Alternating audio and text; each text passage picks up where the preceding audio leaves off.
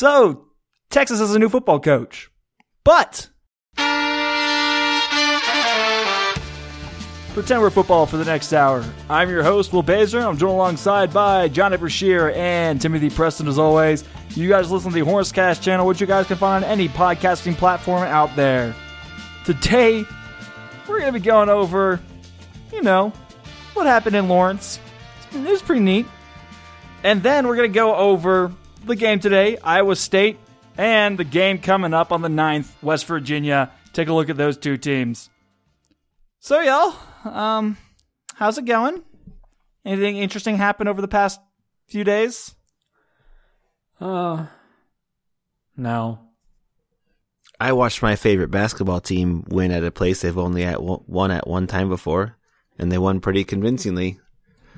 I thought it was great. That's not that interesting. Tim has finally let everyone know that his favorite team is actually the Washington Generals. So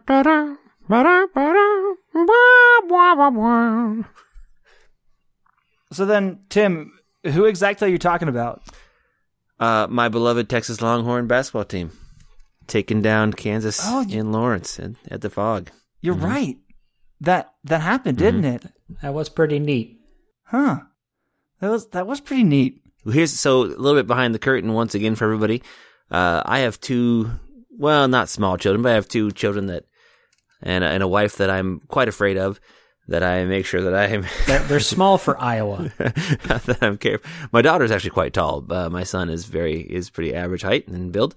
But anyway, so it's super rare that I watch any game like legitimately live. Like I might end up finishing a game live-ish once I've gone through all the commercials and halftime and stuff, but it's pretty rare that I watch a game live. Very rare. And I think I've kind of pulled Johnny into that same vortex of awesomeness of starting a game like, an hour and 10 minutes late and kind of staying off of social media. Define awesomeness. It's wonderful. It's great. Not having to watch any commercials, not have to worry about all that stuff. It's a magical way to watch basketball. Yeah, you can watch a college game in about 45 minutes if you blast through all the commercials, don't watch any of the halftime stuff. Yeah, you can knock it out pretty quickly. I can take my dog for a 5K. I can come home and shower. I can empty and load the dishwasher and kind of be at where I want to be. So I'll basically be finishing the game when it finishes, which is awesome. So I'm not way behind as far as adding anything to the site or being able to jump right onto Twitter and missing everything. But I was relatively live this game. So when it got done, I was so excited I needed someone to call. And I was nervous about calling Johnny because I didn't go on Twitter first. So I called Dub Bay and I was like, "Hey, Will, how's it going?" And he's like, "What the hell are you calling me for?" And I was like, "I'm on my run with Murphy." That's my dog. I was like, "I'm very excited. We should podcast right now." And we didn't podcast that moment, but it was pretty great. I love the Longhorns. Hook 'em. What was your favorite part of Pretend You're Football? Mine was when they danced around the best game Texas ever played for a real long time. Anybody want to get high? I got no idea what's going on.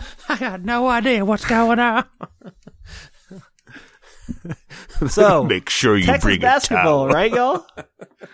Texas basketball. I guess they beat, one of the best programs out there, one they haven't beaten much in quite a while. Yeah, since it's rare. By just a mere 25 points. So, Johnny, is this the best Texas basketball team ever?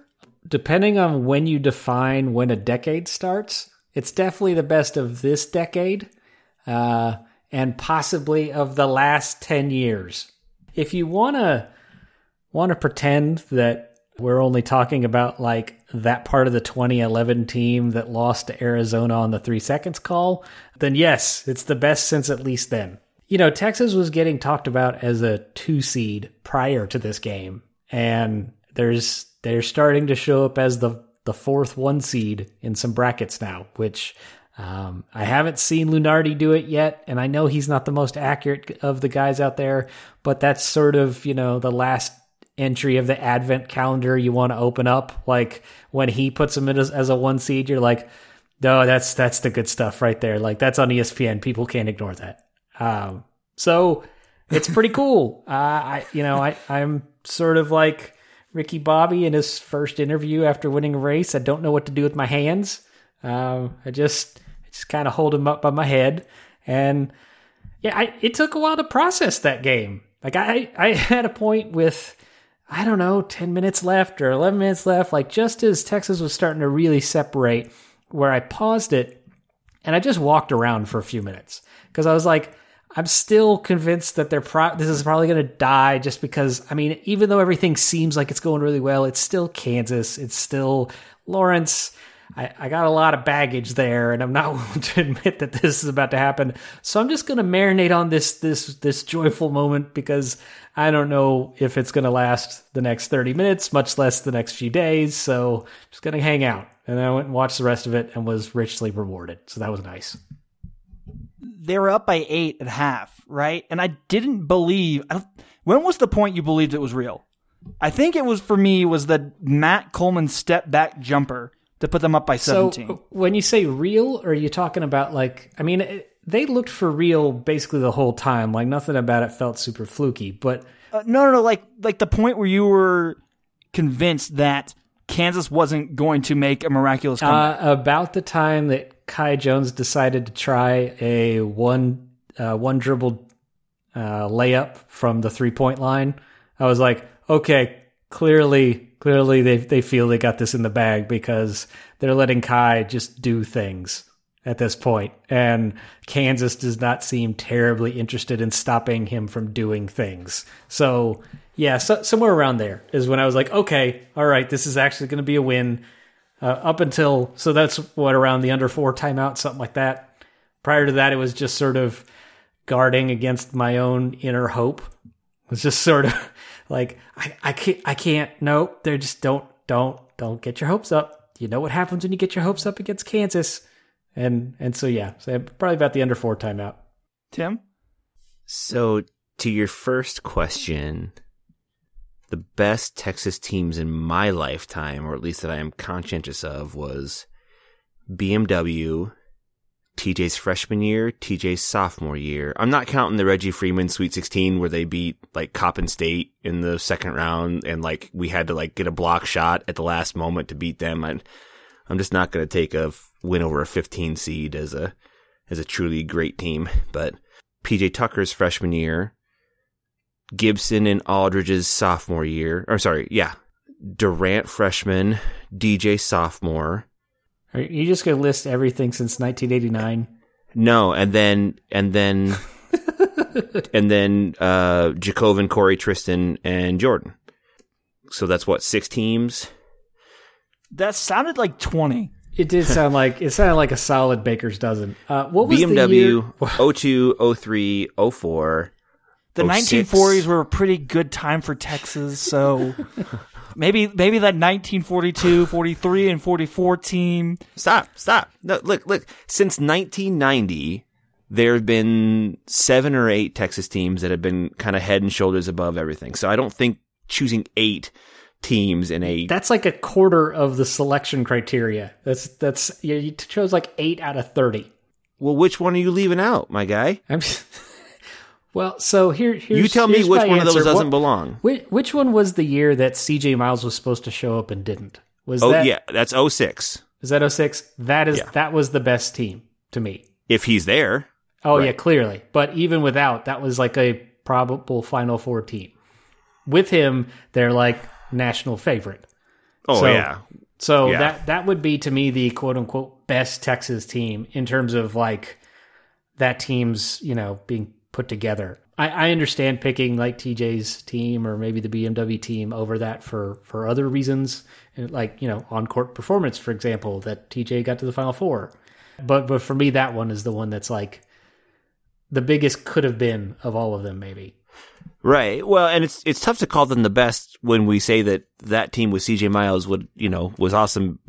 He played 0 minutes for them. But here's why I bring all of those teams up.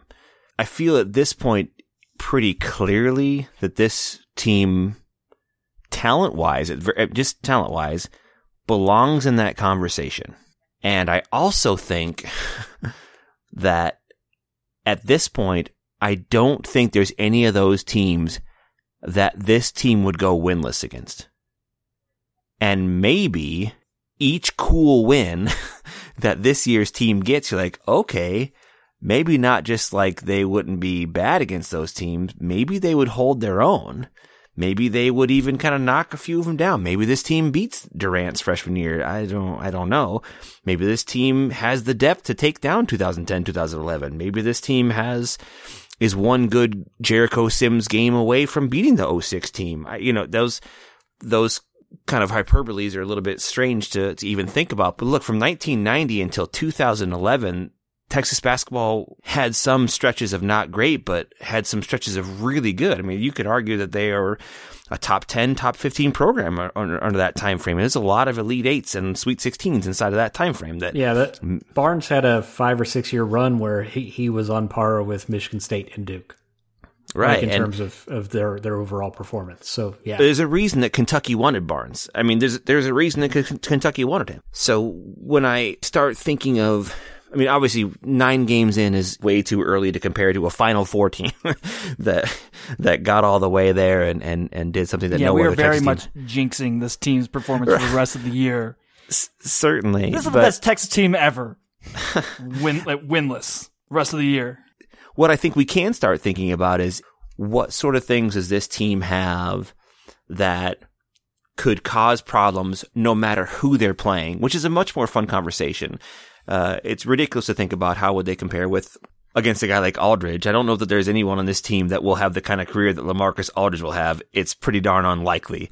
I don't even suppose there'll be a lot of guys on this team that will have the careers in the NBA that Corey Joseph and Tristan Thompson would have. I mean, that would be a great... Greg Brown? Maybe. I mean, I don't think he'll be remembered like Tristan Thompson will be. A champion who was kind of a Tristan Thompson being remembered like him. Is that a good thing or on the court? But I like the depth on this team far more than I like the depth on Durant's freshman year. I like the depth far more than I like from the LaMarcus Aldridge year. That was a terrific starting 5. There was not a lot of great depth. It's fun to think about this team and simultaneously know, look, we're not going to truly compare them to those teams, but it's also neat to think about, hey, there is enough talent, there is enough explosiveness and production on this team that you could realistically say, oh, on a great day for this team, I think they could hang with just about anybody, whether it's in the 2020 and 2021 season or even some historical seasons for Texas, which is awesome. And there's still the rest of the season to play out here. Again, this team still has a lot of games to play. But we don't need them to do what the 2009-2010 team did. Exactly. And one thing, and I'll put this to Tim, I guess, is something about that 2009-2010 team, as they started to get close to number 2, number 1, it felt like there were cracks showing. And I don't know if I'd say it felt fluky, but it did feel a little like they were kind of a star that burned a little too bright too early, and then they just kind of cratered towards the end. But I don't recall having like a specific reason for feeling that. It was just sort of a vibe I got off that team. Do you remember anything about that team that was like, okay, this is not built to be successful long term? It's painful to consider because he was such a guy who bled burnt orange and was so easy to root for. But when I think of that 2000, first of all, okay, sorry, 2 things. Damian James was straight butt as a defender. He was a really bad defensive player. and that's something that I think kind of gets lost sometimes about him, because he worked really hard and what he brought to the table was super good, but he was just legitimately a bad defensive player on a team that kind of, wanted their identity to be defense. So there were a number of times where that was obvious. And I touch on that because if you go back and look, and in hindsight's obviously 2020, but I don't think that I would feel comfortable at all saying, wow, Jacobin and Jordan from their freshman year to sophomore years took these enormous jumps that they just weren't ready to play their freshman year. But Texas goes to Baylor that year, and this was in the height of Baylor's 1-3-1. And Justin Mason in one of those games played 30 minutes and took one shot. If I could just dial in on exactly one thing about that season, it would be that Justin Mason was a nice player. And if you had asked me after his freshman year if he could have been a contributor on a really, really good team, I would have said yeah. But by his senior year, it just wasn't there. And Rick played him against a zone team for 30 minutes, and he scored 0 points. And I'm just not sure that you can play a non-shooting wing player like that for those type of minutes against a zone team and hope to be good.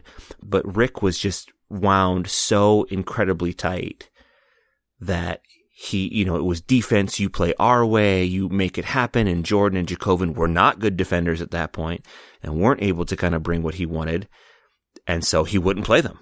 Like, if Jordan's not gonna bring it on both sides of the court, then you're not gonna play, which was fine, except for Damian James was trash on defense. So on the one hand, you have this weird dichotomy of like, you're only gonna play if you're good at defense, and then Damian James was really bad at defense, so we're not gonna play Jacobin and Jordan, even though they're way more gifted than Justin. And it just felt like, Rick could not mend all these things together, and I don't think Shaka's going to fall to those same circumstances with a team like this. Mostly because I don't think there's a Justin Mason on this team, but also because I don't think he's built in that same way. So let me boil that down for you, Tim. Basically, you don't think what's happened in 2009, 2010 is going to happen this year. Is that what you're saying? This team has better depth. This team is much more athletic with better length. I mean this very seriously. Probably not. Okay, thank you. Thank you, Johnny. Let me ask you. So let me ask you guys this: when you talk to Texas fans about why they're not going to jump all in, I really think the burn from 2009, 2010 just is so bright for all of us. It's not just that; it's every single year. No, every it's single not. year. No, it's not, because we've been pretty bad those other years. Nothing was ever the promise of that. So last year we were 9-1, I think. Or at least they won their first 8 games or something like that last year. But we were talking smack. We were not going in the same way. But if you go look at like who we've beaten and how we've beaten them, it's a very different thing. So here, let me super briefly. The starters in 2009, 2010 was Justin Mason, Avery Bradley, Damian James, Doge Balbay, and Dexter Pittman. So I'm wondering, which of those guys starts on this team? Who do you start from that 2009-2010 team on this team? Avery Bradley. Yeah, I agree. That's it. I would start Greg Brown over Damian James right now, which is ridiculous. It's heresy. But I really think I would do that. I think the only person I would say for sure is Avery Bradley. All right. So, Tim, you made your point. Are you sure? Are you sure I made my point? I'm not sure. Maybe we should go for another 15 minutes, but let's talk about what spurred the margin of victory against Kansas. How did Texas get to a 25-point win against Kansas? Where did that come from, and how did Texas get to that point? Well, I'm going to hand this over to Tim for the next 12 minutes and turn off my mic. So the thing is this, since 2003. One of the main things to me is that Texas is a much better rebounding team this year than they were last year, on both sides for that matter. But what I find the most interesting is that their defensive rebounding has been really consistent regardless of the opponent. And when you are trying to either limit a team from coming back or limit a team from blowing you out, keeping them to one shot and out is a great way to do that. And it's something that they've done against enough other teams that I feel like that's something they could probably do pretty well against anybody who's left on the schedule, as long as they pay this sort of mind to it. The other is that they have a good 3-point defense in that they limit the amount of threes that the opponent takes, and they limit the quality of threes that they take. So it's not so much an outcome thing. The fact that teams are not hitting many threes against them is a little bit of a luck thing, but it's also born out of the fact that Texas keeps them from getting catch and shoot open threes very often. And they also close out on them well enough that they sort of deny some threes that otherwise might have been taken. So those to me were the two sort of primary things that led to Texas winning. As for the margin, I mean, that's partly the fact that Texas got really hot in the second half from three, and they just didn't let Kansas have a chance to make a run at any point.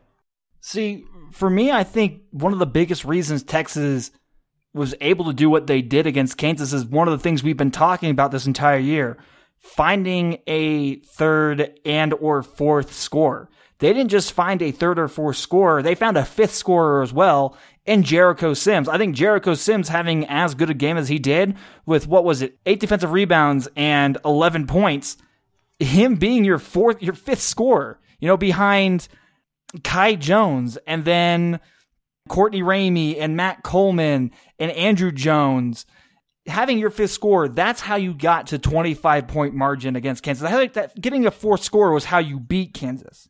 Getting to the fifth scorer, that's how you took it up a notch. That's how you took it from that number, if you're looking at an amp, taking it from 8 and 9, turning it to 10, 11, and 12. Absolutely. Absolutely. And it was wild. I hate, obviously I think that what you guys are a little bored from me talking about today is just being so historical with some of that, and that's legit. But I think when you go back through the years and look at when Texas plays Kansas, and I think all of us care about basketball enough that we probably know who Kansas's starting five are most years. Like, and even let's if you don't know start their with the LaSalle Thompson era when we go back through the years. Right. So when Slater Martin was dribbling his way through defenses on the 40 acres. But I watch Kansas basketball when they're not playing Texas. Like if they're on Big Monday or something like that, or if they're on a game, on a Tuesday night or whatever, or Saturday, I'll watch them. Like I enjoy watching college basketball, so I'll watch them. So I'm always kind of aware of their best players and their starting fives with stuff. But whenever Texas plays them, I don't follow them closely enough to have a whole lot of awareness of their bench. But it sure felt like over the last 20 years, and this is a testament to how good, obviously we know how good Roy Williams is, but also how good Bill Self has been, that I kind of talked myself into, we've got, this year we've got Mike Kabongo and Sheldon McClellan and Julian Lewis and Jacobin Brown and Clint Chapman. We could hang with these guys maybe, or we've got Isaiah Taylor and Jonathan Holmes and Javon Felix and Prince eBay and Cameron Ridley. Maybe we got ourselves a chance. And boy, it just became obvious in every one of those games. They're better. Kansas was better up and down the lineup. Like their starters were as good or better, and their backup players were better. And that just sort of was all there was to it. So what made this game so wild and what it felt like, why was the point total what it was? 'Cause homie, we were better everywhere. We had, our starters were better. I think maybe you could say that Jalen Wilson was a standstill or better against Kai/Greg, but everywhere else, Sims played better than McCormick, and Andrew Jones played as good or better than Agbaji, and Coleman played better than Garrett, and Ramey played better than Brown, and our bench was better, and everything was just kind of better, and it was sort of surreal feeling like this is not how it goes against Kansas. Even when we've won, you think back to that 2011 year when they win at Kansas and Jacobin goes crazy and Corey Joseph banks in a 3 at the buzzer and we have a really good game, or when Isaiah Taylor and Jonathan Holmes combined for like 49 points to beat, but this wasn't that. Ramey had 18 points. We had 5 guys in double figures, but no one other than Ramey, I think more than 16. And it was just simply a standpoint of what this team has got and what we're capable of certainly seems to look like great depth, terrific length, a lot of explosiveness with scoring, some playmaking that we have from multiple guards. And man, we just, there was no answer. There was no answer from Kansas. Tim, you were talking about 2009 and 2010 team as a reason that Texas basketball fans don't really have faith in Texas basketball. I think one big reason Texas fans don't have faith in Texas basketball is because every single year, at the beginning of every year, you're like, well, you have these players and this much talent on this team, and if these things click, this is what's going to happen. And every single year, that doesn't happen. It seems like it's with every single Texas sport. This year, we talked about the depth that Texas has on this basketball team. That was one of the big selling points for this year. And the main question was, how is Shaka Smart going to manage that? And the reason that this is working, and the reason why Texas fans might still not be into it, is because, okay, is he still going to manage this going forward well? And the reason that's working is because what we talked about at the beginning of the season, the depth, is actually coming to fruition. Where your 2-3 senior guard, your veteran guards are actually playing like veteran guards. Kai Jones and Jericho Sims are playing well, and Greg Brown is a 5-star who complements instead of is the entire show here in this team. That's what's actually happening, and that's why this is all working, is because everything we talked about at the beginning of the season is actually coming to fruition, unlike other years in the past.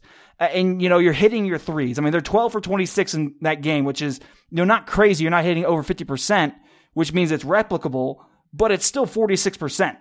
You have guys coming off the bench like Donovan Williams, Stretch Williams coming in and scoring 8 points with a huge block and 2 rebounds, right? Coming off and hitting threes. Brock Cunningham coming out and hitting a 3 and being a great off-the-bench player. Kai Jones is off the bench, and he's getting 12 points. You have so much depth in this team, and that is why everything's working. That's how you got to where you got against Kansas, is because patting our own backs, everything that we talked about at the beginning of the year is coming to fruition.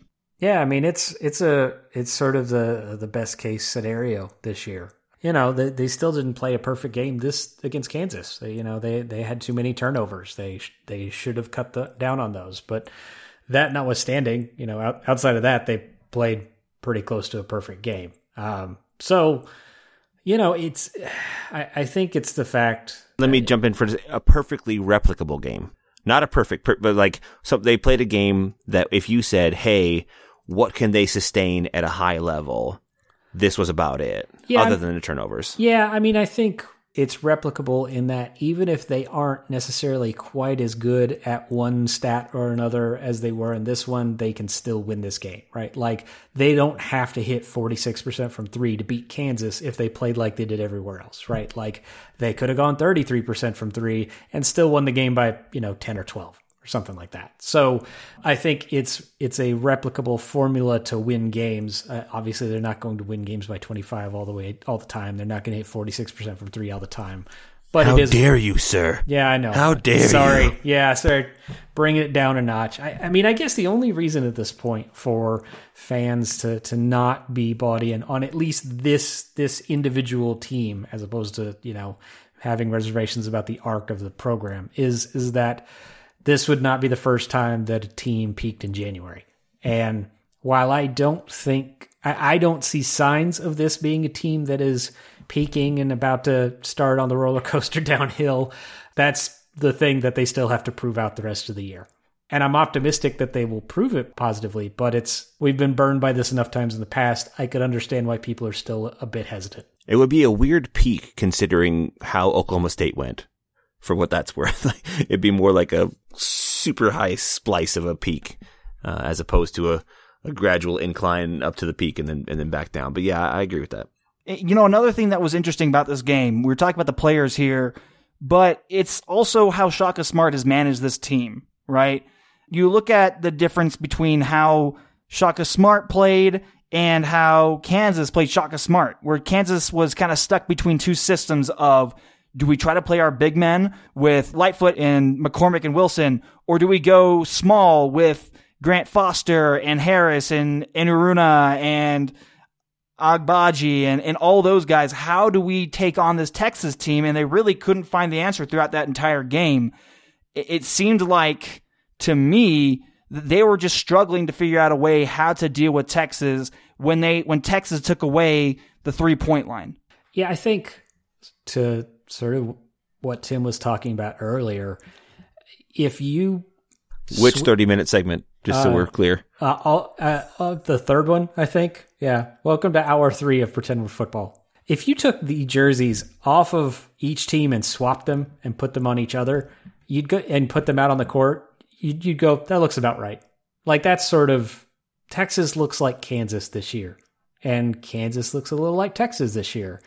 That may be what the difference is. Like it is a deep team. It is a good team. It is a solid all-around team that nothing about this seems like a fluke to me. It seems like the apex of a talent cycle, but not a fluke. So then does this adjust your opinion of Kansas going forward or Texas going forward more? And how so in each way? Yeah, I think for me, it adjusts my opinion of Kansas in that while I said early, at the beginning of the season, I thought there was a chance Kansas finishes outside the top 2 in the Big 12. That didn't seem super likely, just possible. And now it seems like it's maybe not probable, but definitely more possible because Baylor is still the best team in the Big 12 right now. But the gap between them and Texas has closed. There is still a gap, but it's not what I thought it was at the beginning of the year. Whereas with Kansas, they seem like they might be a step behind Texas right now. And they also, they're more in the kind of the realm with Tech and West Virginia, maybe Oklahoma and Oklahoma State, depending on how you look at things. So I guess I've sort of dropped Kansas down a notch after this just because, Kansas doesn't get beat like this.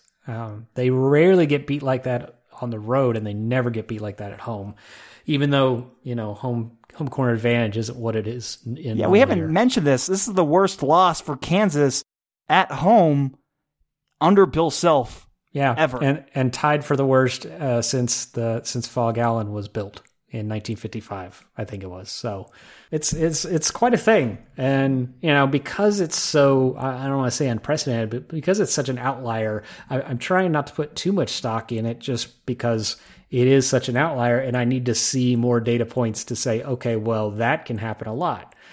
It may just be Kansas ended up having kind of a bad day because Texas was as good as it was. But anyway, in terms of Texas, I'm now willing to entertain the possibility that they can contend for the Big 12 title. I still think Baylor is the clear favorite at this point, but like I said, I think the gap between Baylor and Texas has narrowed enough that, maybe if, depending on if and when they reschedule that game in Waco, maybe they only play once this year and Texas could take Baylor at home. That's not out of the realm of possibility. And, if they can win in the Fog, they could win in Waco, especially with the, smaller fan attendance. So, I guess it just it kind of pushes each team, like a sort of like, a pair of magnets with the same ends, like pushes them each away from each other a little bit. And for Texas is in the positive direction and Kansas in the negative direction. Yeah, if you'd have asked me 24 hours ago, I probably would have been a little bit higher on saying, oh yeah, more so for Texas than Kansas. I'm probably hedging a little bit with that. Coming down off that serotonin high. Yeah, I suppose so. It still speaks more about Texas to me, and I guess the reason for that would be, well, twofold. When we talked a couple weeks ago, I said I really hope we get to 11 wins in the conference. And I guess a win like this suggests, no, our talent tells me that we should be closer to 12 or 13. Maybe that's the seat, or that's the floor.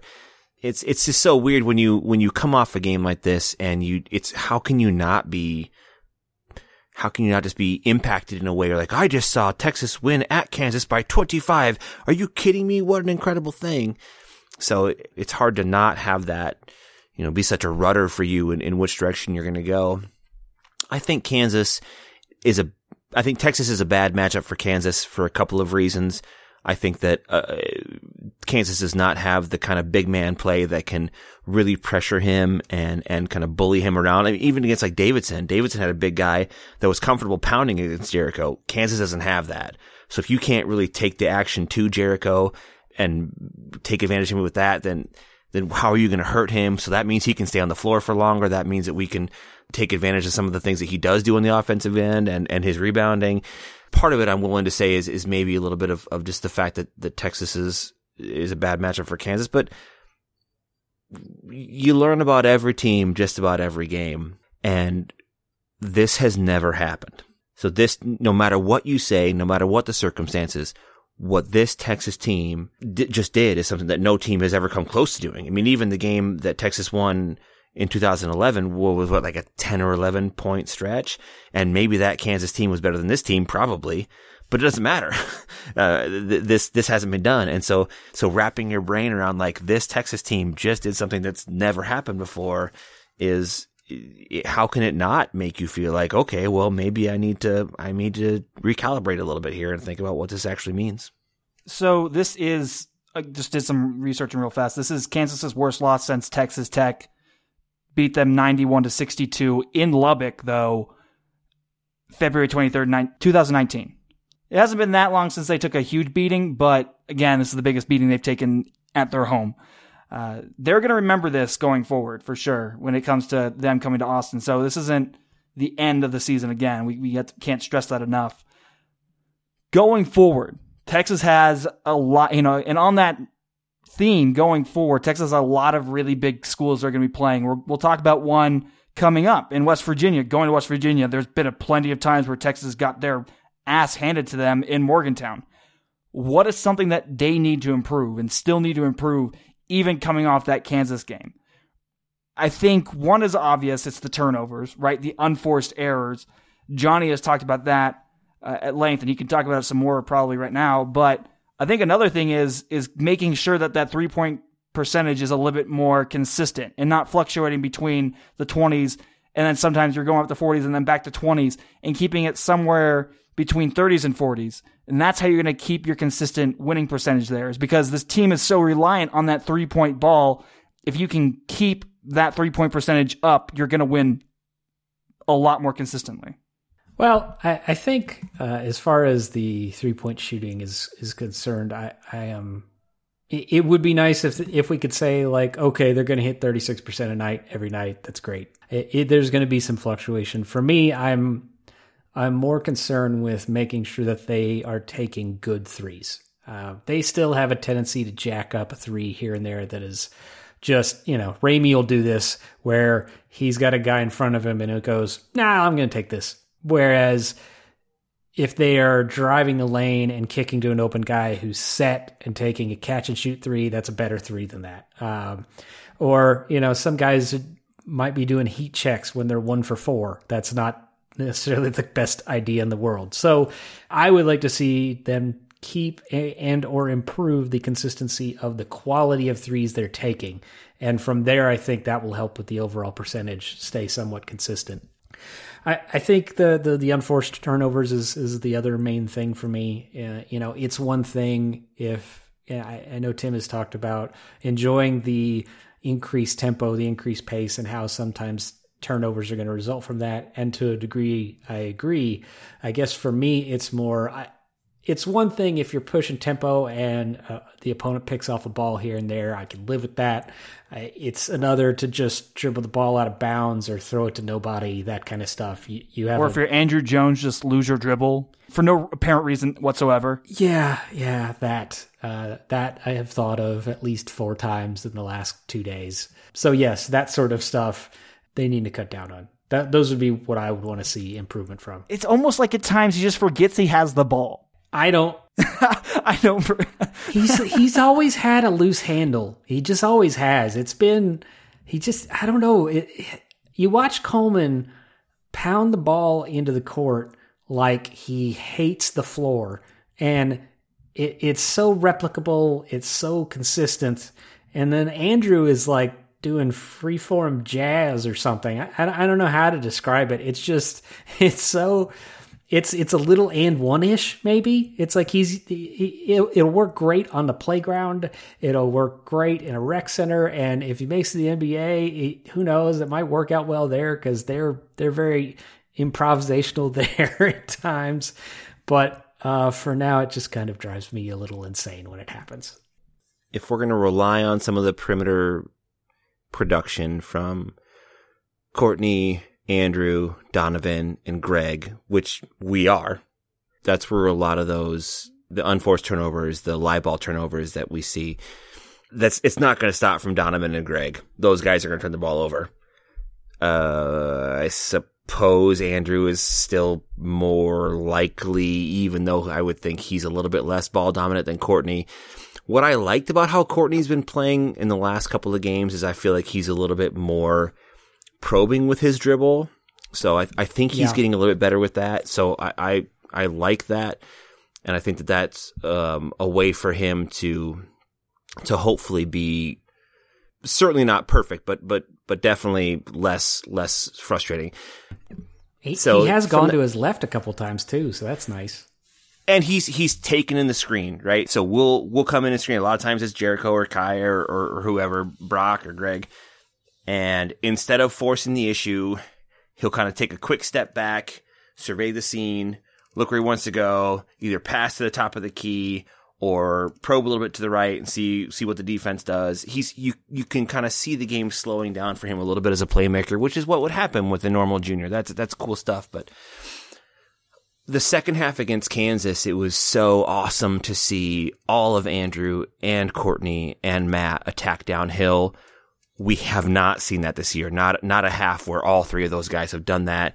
It was awesome to see that, but it's still 20 minutes. So we have to be able to see that kind of ability to force the issue with the basketball. Because as Johnny said, those 3-point shots in the second half, there's a reason that they shot 8 for 13. They were terrific shots. They were uncontested shots that Texas got lane touches and was able to go ahead and pass out of that.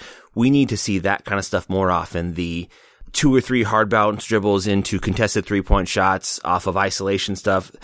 No team in the country is going to be good at that, and we're certainly no exception. Courtney is capable occasionally of getting hot from that. Andrew as well, but that's just not a way to consistently win games. But man, I don't know. Yeah, look, we need to get better at limiting turnovers. I'd like to see us get to the foul line more. I'd love to see us be a little bit more aggressive on the offensive glass. I would like to see us maybe cause some more turnovers ourselves, but I'm picking nits here. Like we just be, with the exception of the last 4 minutes against Villanova, this is a team that's played well enough to be undefeated with one of the top schedules in the country. And it's, I'm not saying that how they played is perfect, but I would say that expecting a whole lot better than what we've got seems a little bit crazy considering you're talking about a bunch of 18, 19, and 20-year-olds sprinkled in with some, with a little bit older players like Andrew or Matt. But this is a team that's played really well. And can they be better? Yeah. But if they play better than this, that's some scary shit for everybody. Like Gonzaga, Baylor, Iowa, doesn't matter who you are. Villanova, if we play better, who's going to have a chance? And to remind you, what was the reason they lost to Villanova? It was because of the turnovers, the unforced error turnovers. Again, those are going to cost you some key games like that. And if you're not hitting the threes, it's going to cost you games against lesser teams than Villanova. And there's some good games coming up for Texas right here. The first one being Iowa State coming to town. And Iowa State, it always seems like Texas is going to beat them out of the arena, especially last year when they lost their best player. But then Iowa State came out and punched Texas in the mouth. This seems like a game that could be a trap game for Texas coming off a 25-point win over Kansas, now being ranked number 4 in the nation. Everything is going Texas's way. Now they have a target on their back. Iowa State's coming in. What's Iowa State's deal this year? So Iowa State is not very good this year, but they have the potential to play anybody tough. They lost to West Virginia by 5 in Morgantown in a pretty winnable game. They were actually beating Baylor with 10 minutes left in that game. Some of that may have been Baylor coming back to earth on their 3-point shooting a little bit because they were not going to average 46% on the season like they had thus far.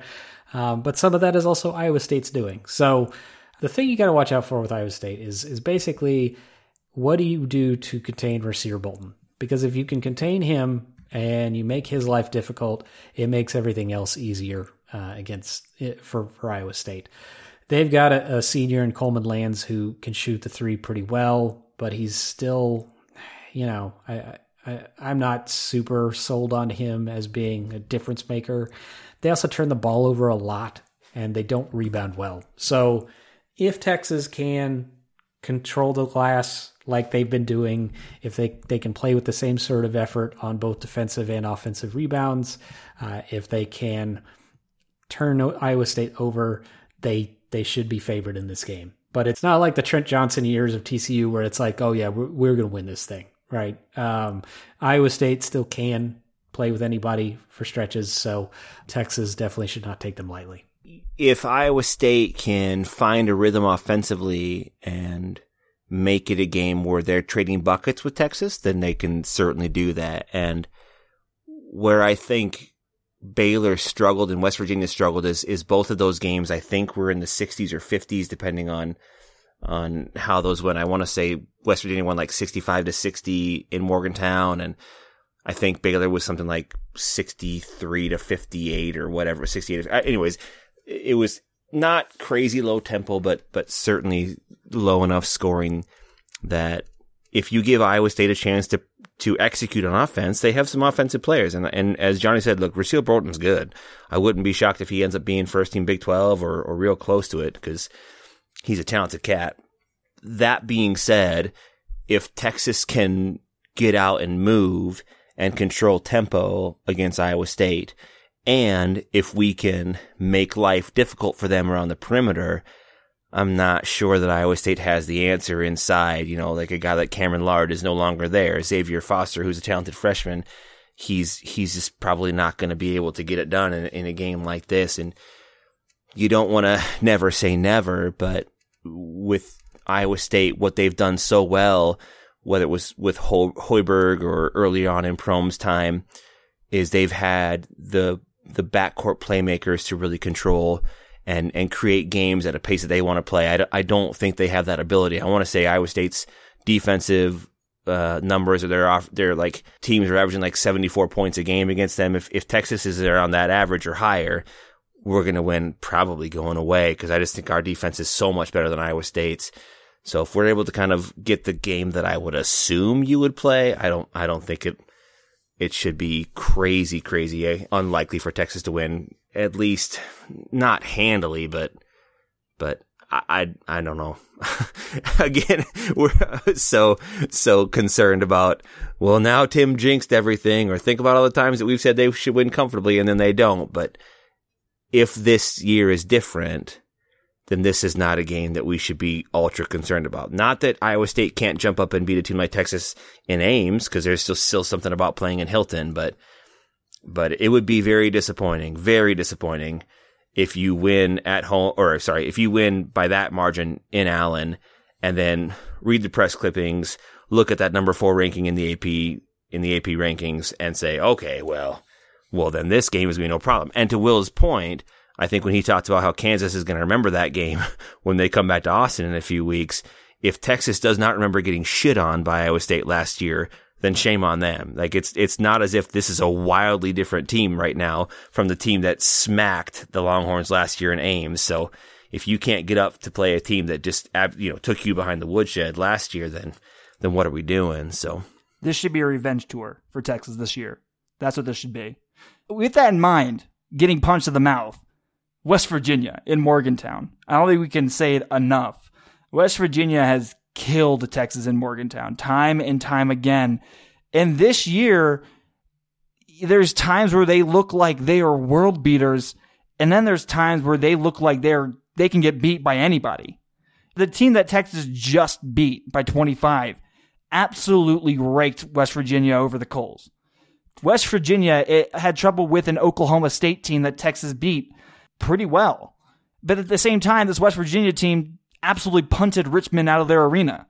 This West Virginia team continually beats Texas by 20 points every single year. I think it was like 3 years ago. No, it happened last year. Last year, Texas absolutely got rocked by West Virginia.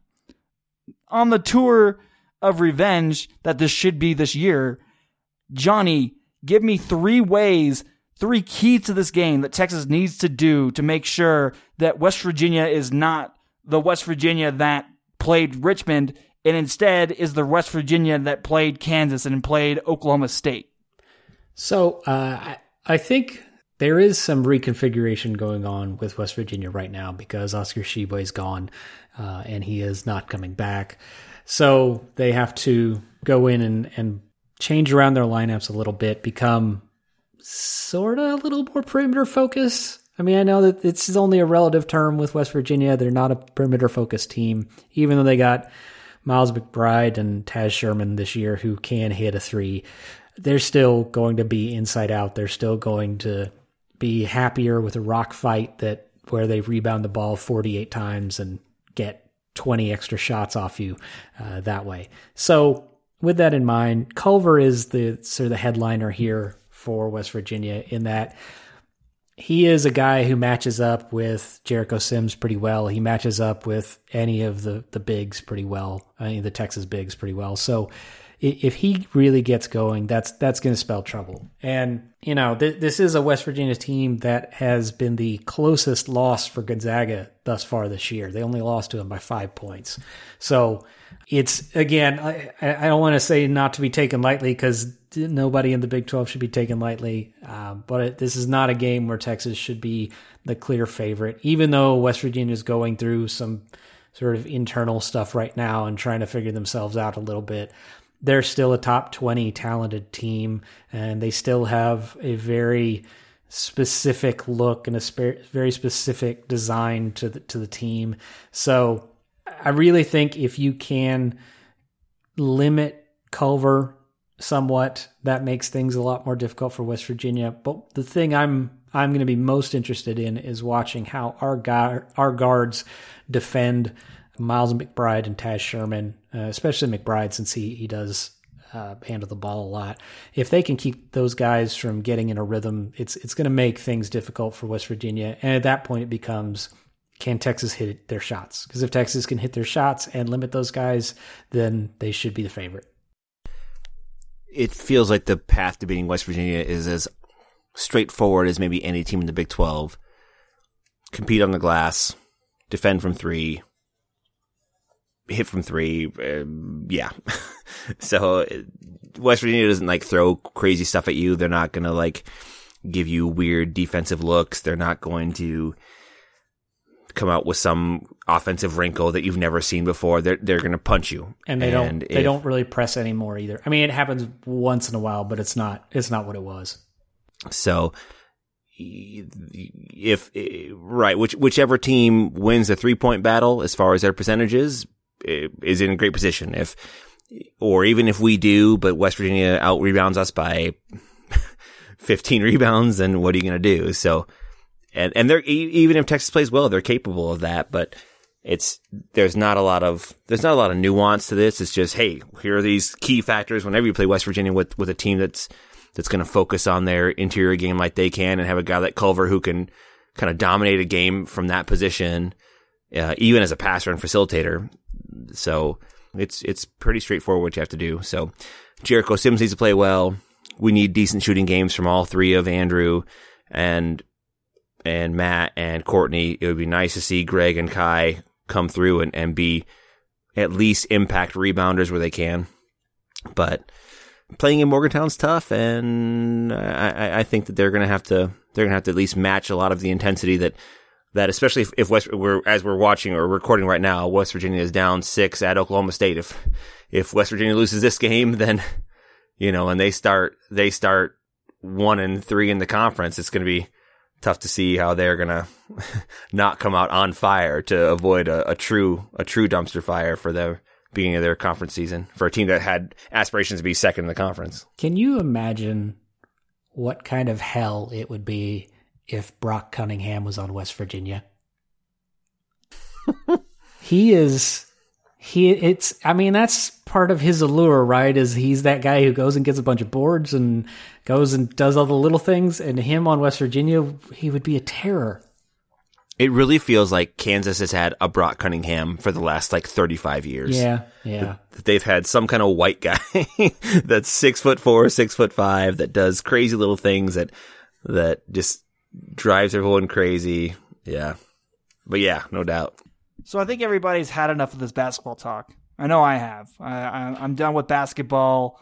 Right now it's football. I want to talk about the linebacker coach for Texas and who that's going to be. Tim's got his treatise on Weltlich. He's ready to go with. Yeah, Johnny, do you have any thoughts on the linebacker coach at Texas right now? No, but I'm expecting my parents to text me about it any day now, so that should be great. Cool. Well, I guess since we're done with that, you can pretend to get to know us. Does that sound cool for y'all? Mike Stoops or bust? Any y'all want to pretend to get to know us? Anybody? Sound cool? Sure. Tosh Lapoy or bust? All right. Then let's go ahead and pretend to get to know us. This week's question, and really, I enjoy Kevin Green or bust? Oh, too soon? I enjoy doing this because Tim, apparently the guys at Inside Texas like to play along in the comments section, and then he gets to play. So I've been choosing these questions so that the people, the fans of the show, who all 9 of you, I think, is what we're up to at this point after year 4, 5. I always forget. No, now that Texas is winning, we're up to like 12. Ooh, wow. Yeah. That's quite a bit. I don't know if we can handle that. We definitely cannot. We can't. I have 43 Twitter followers. Ooh. Wow. It's probably because you tweeted 3 times this week. I'm up to 6 times. Oh, wow. It's pretty fun. It's 100% more. But I do choose these so that people will play along, and I feel like this is a good one this week. Y'all, if animals could talk, which would be the rudest? And then, which would be the most polite? Who wants to go first? So I feel like the rudest would be Johnny, because that guy's a dick. I agree. And the most polite would be me by a lot. I am not an animal! I'm a human being. There's a dog that lives not far from my house, and when I walk Murphy, especially at night, we know to be very careful about walking by that house because the dog is so loud. He is so loud. And there have been a number of times where we'll be walking across the street and both Murphy and I will like look across the street like, all right, is that big white dog there or no? Or are we okay? And then it feels like the second I turn my head, like, okay, I think we're safe. And even from 35 feet, I feel his breath on me and I feel just the decibels coming from his throat, just really making me feel really insecure and unworthy of this dog. So rude. I feel like some dogs would be the worst neighbors if they could talk. They'd be that asshole neighbor, which is like, don't step on my property. Don't step on my property. Mm-hmm. I stand my ground. This is a stand your ground state. For most polite, I gotta say, what are the little like rodent kind of things that eat mites and termites and possum. I think possums are probably really, really nice things. We had one that was like kind of around our house the last couple of years. In the winter in particular, he kind of burrowed not too far from our shed. We have a decent sized backyard and it was fine. He seemed like a nice little guy. Kind of, just kind of slow. Seemed to be very thoughtful about our yard, giving us plenty of space. Didn't ever like take the 4-wheeler for a spin, which was nice. That's not his 4-wheeler, but he respected that, and I was glad that was the case. But yeah, I'm gonna say that one fucker dog and possums. It's an interesting one is possums. Johnny, what do you think? And as we speak, West Virginia just went up 4. They're on like a 25-3 run. Good gravy. All right, Johnny. So okay, my turn. All right. Thank you for the ticker update, Tim. We're done with basketball, man. This is the done with basketball segment. I'm never done with basketball. That is very true. So for the rudest, you want to play Rocket League after this, Johnny? Which version of Rocket League? The basketball version? Tim, if you could stop giving soliloquies, I might be able to play Rocket League before bedtime. How's that? All right. So, for the rudest animals, at first I was thinking kangaroos because everyone says that they're real asshole animals, that they're the worst. Like they're just the meanest things. Have you seen that skydiver from Australia who comes down onto that one thing and he's like, "Hey, what's up, Skip?" And and this kangaroo comes for like 150 yards, and as soon as the skydiver drops, the kangaroo just kicks him right in the face. I haven't seen that. It's awesome. So that might be enough to just go with that one. But I really think killer whales are assholes. They're pretty big assholes. They're giant murder beasts that we love because of SeaWorld, basically.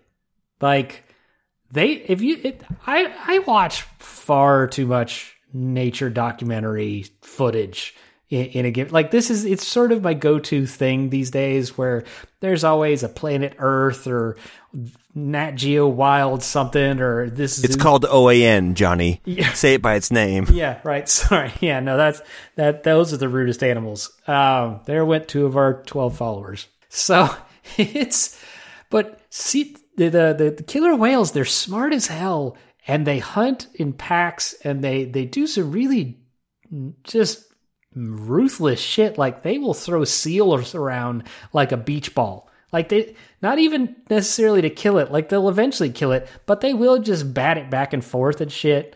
Or like, they'll figure out that a walrus or a baby seal is sitting up on a small iceberg, and they'll just kind of bump the iceberg to knock the seal into the water so they can get it. Or they will actually nudge the iceberg to get it under sea level so they can knock it off of this. They do a lot of.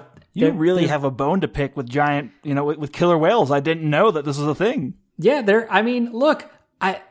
awesome, but I'm sure they're complete assholes because they're very much an apex predator. As far as the nicest, I'm gonna go with great white sharks. Because who the fuck are you? What? They just want to taste things. They're just trying to say hi, but they don't have hands, so they got to say hi with their mouth. It's not their fault that we're squishy, right? Like, they're just there to be like, "Hey, how's it going? You new around here?" And then they've got my leg. Just trying to say hello. Yeah, he was. You want to get high? Yeah, pretty much. That's what he was. He was just there. They're friendly. They're neighborly. They want to tell you their oatmeal recipe, but they have 3 rows of teeth, so it doesn't work out well. It says 2.5 cups for every cup of the steel cut oats. You want to go 2.75 cups? Enjoy! Oh, by the way, great white sharks are nice because they have 3 rows of teeth.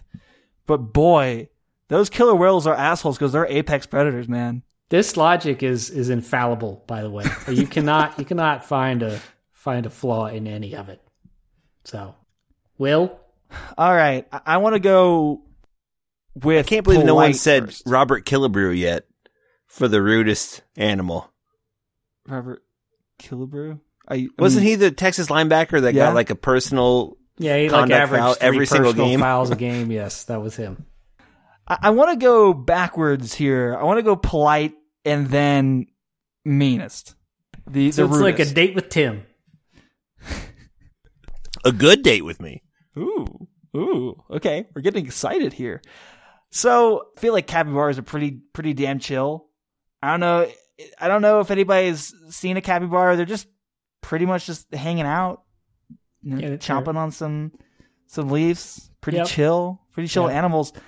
But I want to say a giant panda because they're a bear. But have you ever heard of a giant panda attacking somebody? Yeah, Kung Fu Panda. Okay, Tim. All right. Here, you fucker. Our battle will be legendary. Pandas are definitely rude. And here's why. Because they're not apex predators. Because we are trying to save them, and all they need to do is fuck, and they won't do it. Oh, you're right. Like, that's rude. They are pretty much assholes. That's rude. We get them panda porn. We fly in other pandas for them, and they're like, nah. Okay, then I'll go with capybara. I'm kind of hungry. I'll go capybara. I feel like there's nobody who can come up with a capybara fact and be like, no, this is why they're rude. Now, capybaras are pretty goddamn chill, and I will hear nothing else. Good day, sir. But for rudest animals, I feel like there's a lot of rude animals that you could pick from. Canadian geese. Fuckers. I hate them. You could go with cats. Those guys are just, I mean, we don't even need to hear what they're saying, but we know that whatever they're saying is probably some rude ass shit. The FCC coming out of their mouth, it would just be one beep, probably, right? Am I wrong? Am I wrong? I have had an asshole cat, so yes. I feel like it's got to be octopuses, Jeff Haley. Those motherfuckers just sit there and do nothing at the aquarium. Those fuckers are the rudest thing, because I go there to watch the octopuses do stuff and they won't do anything. Am I right, Jeff Haley? Am I right? Tim, you like this deep cut? I just like that Johnny has no idea what we're talking about. He doesn't even know who Jeff Haley is. That's true. He's like, what's happening here? That's true. He sounds like an incredible nerd, but that's all I know. That's those damn octopuses, man. Those damn octopuses. I just feel. Are you not saying octopi on purpose? Yeah, I'm saying octopuses just to spite them. Just to spite them. They don't deserve to be called No octopi. respect on that name. They Zero don't respect. deserve correct English. You know what? They're more like octopussies. Am I right? Am I right, guys? Tim, unmute it so I can hear you laugh. All right. I'm gonna blow Will's mind when I get him to watch the Netflix documentary My Octopus Teacher, because he's gonna end that and be like, God damn it, why am I crying over an octopus? Oh no, I'm sure they're great, but fuck. There was one. Tim went with very specific animals, so I will tell you that was one really great octopus out there. Johnny, why is it always dying animals with you?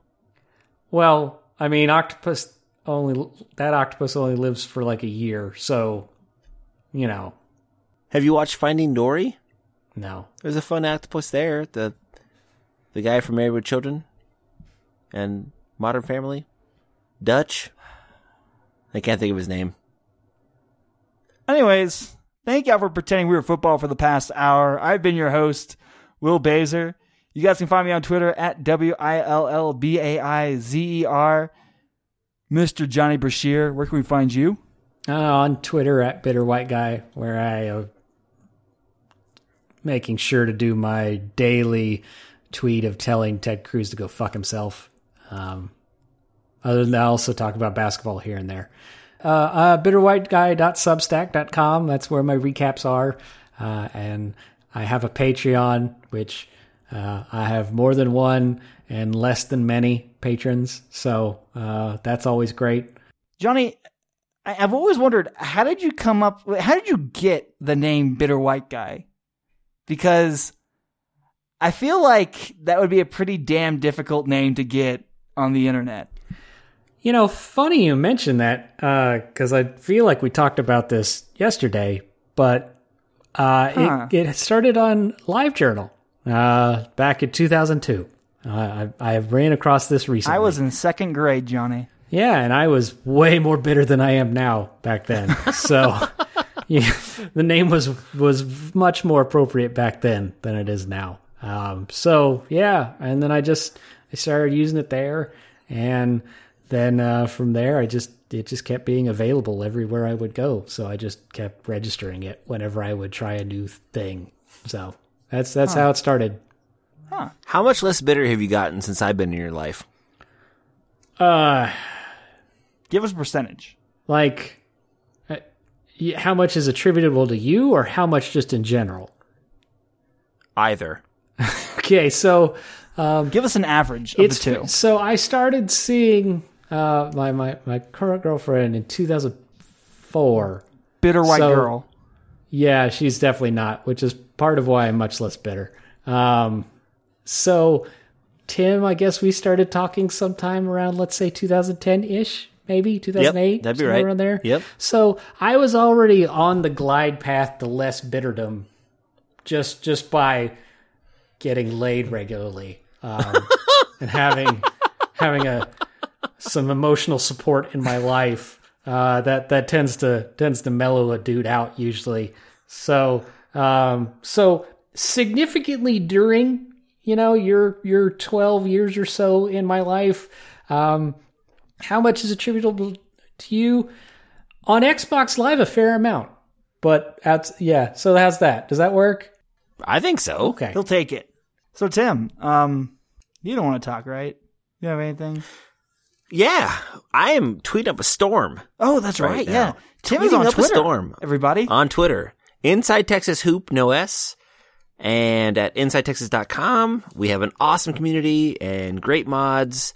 And there's a guy named Toadvine who's a total douchebag, so avoid him. Just put him on ignore immediately. But otherwise, a lot of great posters. I've seen that name elsewhere and can confirm that. Yep. Otherwise, you'll be great. Just Toadvine on ignore, and the rest of the whole entire site is perfect. Tim, Just anybody not else Toadvine. we should avoid? Bob in Houston. Currently, Bob in Houston depends on how many drinks he's had recently. I feel like I've heard from you guys off the show. You guys, every time we're not on air, just keep on telling me how bad of a guy he is. I'm Just not how awful in a of legal person. position to say anything bad about Bob in Houston because he has access to very sensitive documents of mine. So I'm just going to say that he's really one of the best dudes out there, and sure would love a discount on the next job he's got to do. Well, I am not 3 divorces in, so I'm in a different position than Johnny. But Bob in Houston is An asshole. one of the drunkest men I know. Just lives his life in an alcoholic haze. But no, our community is awesome. I love the website. It's cool to see where we're going. So come hang out with us. And you guys are listening to the Hornscast channel. That's the Hornscast channel you can find on any podcasting platform. Thank y'all for listening, and we will see y'all next week. Tim, take it away. Hook 'em. So yesterday I'm getting ready to watch the game against Kansas, and it just kind of works out this way that a lot of times when I'm going to watch the game, I might watch the first 3 or 4 minutes. And when I watch the first 3 or 4 minutes, it kind of gives me a little bit of a sense of how the game's going to go. So I watched that game against Kansas, and as it was happening, my kids were with my wife at her school, and they were going to go hang out. They ended up watching The Lorax. It's kind of a fun movie. Danny DeVito. It's great. Also Ed Helms and Zac Efron. Good actors. You like to see it. And it's got a nice message, although Dr. Seuss is a kind of terrible racist, but that's okay. And so they're watching that, and I ended up going to Jersey Mike's. They just got a new Jersey Mike's in Marion. So Marion's one of the neighboring towns from Cedar Rapids. And it's been the home of such great players as Jason Bohannon and Zach Bohannon and Jordan Bohannon and Marcus Page, and you get the idea. So I go out there and I buy a Jersey Mike's, and I got one of the giant subs. It was too big. I'll tell you that much. Too big. I shouldn't get a giant. I got a turkey and provolone for myself, a giant. Thought, why not? I'm kind of a giant guy. It's a euphemism. But I ended up having some of that, but I probably would have been fine just having a regular of that. And so I brought it back to my kids, and they had their kids meal. I had my giant, half of my giant sub, and then went back. But by the time I had stopped the initial recording of that, I watched to the point where Texas was up 10-2, and I was like, this could be great. So I'm feeling kind of hyped about it or whatever. So I come back home. My kids had just watched the Lorax. So I was like, you can go upstairs, but you're not going to have screen time. You can play, you can read, you can go outside and jump on the trampoline, whatever it is. I think they went outside and played in the snow for a while. I don't know. I don't care. But I ended up watching the game, and it was really good. I was very excited.